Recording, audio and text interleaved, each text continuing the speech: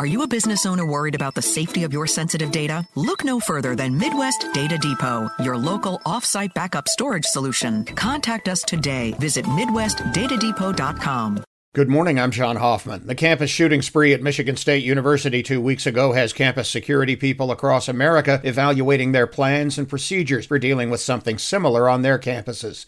At IU in Bloomington, security people say they have plans in place if anything like that happens on any IU campus, but they admit it's more about response than prevention. Public access is the rule on most college campuses, with little or no way to stop anyone from getting onto the property or into many buildings.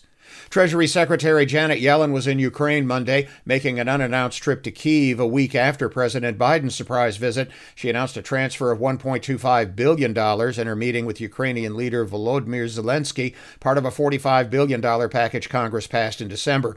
Yellen says the U.S. cannot allow Ukraine to lose the war because of economic reasons when they're making so much progress on the battlefield. A New Jersey congressman wants airlines to get rid of surprise costs for travelers. Congressman Josh Gottheimer urges the Transportation Department to force airlines to show the full price of a plane ticket up front. This after President Biden took aim at junk fees across all industries in his State of the Union address.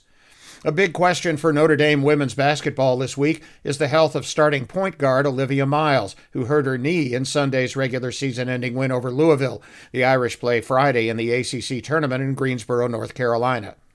Irish football has apparently poached offensive line coach Joe Rudolph from Virginia Tech. Reports are the deal is being finalized this week. Despite Sunday's home loss to Indiana, Purdue remains number 5 in this week's AP college basketball poll. Indiana moves up 2 spots to 15th. The Hoosiers host Iowa tonight in Bloomington.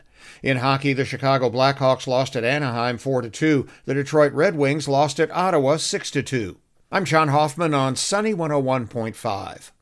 Are you a business owner worried about the safety of your sensitive data? Look no further than Midwest Data Depot, your local off-site backup storage solution. Contact us today. Visit MidwestDataDepot.com.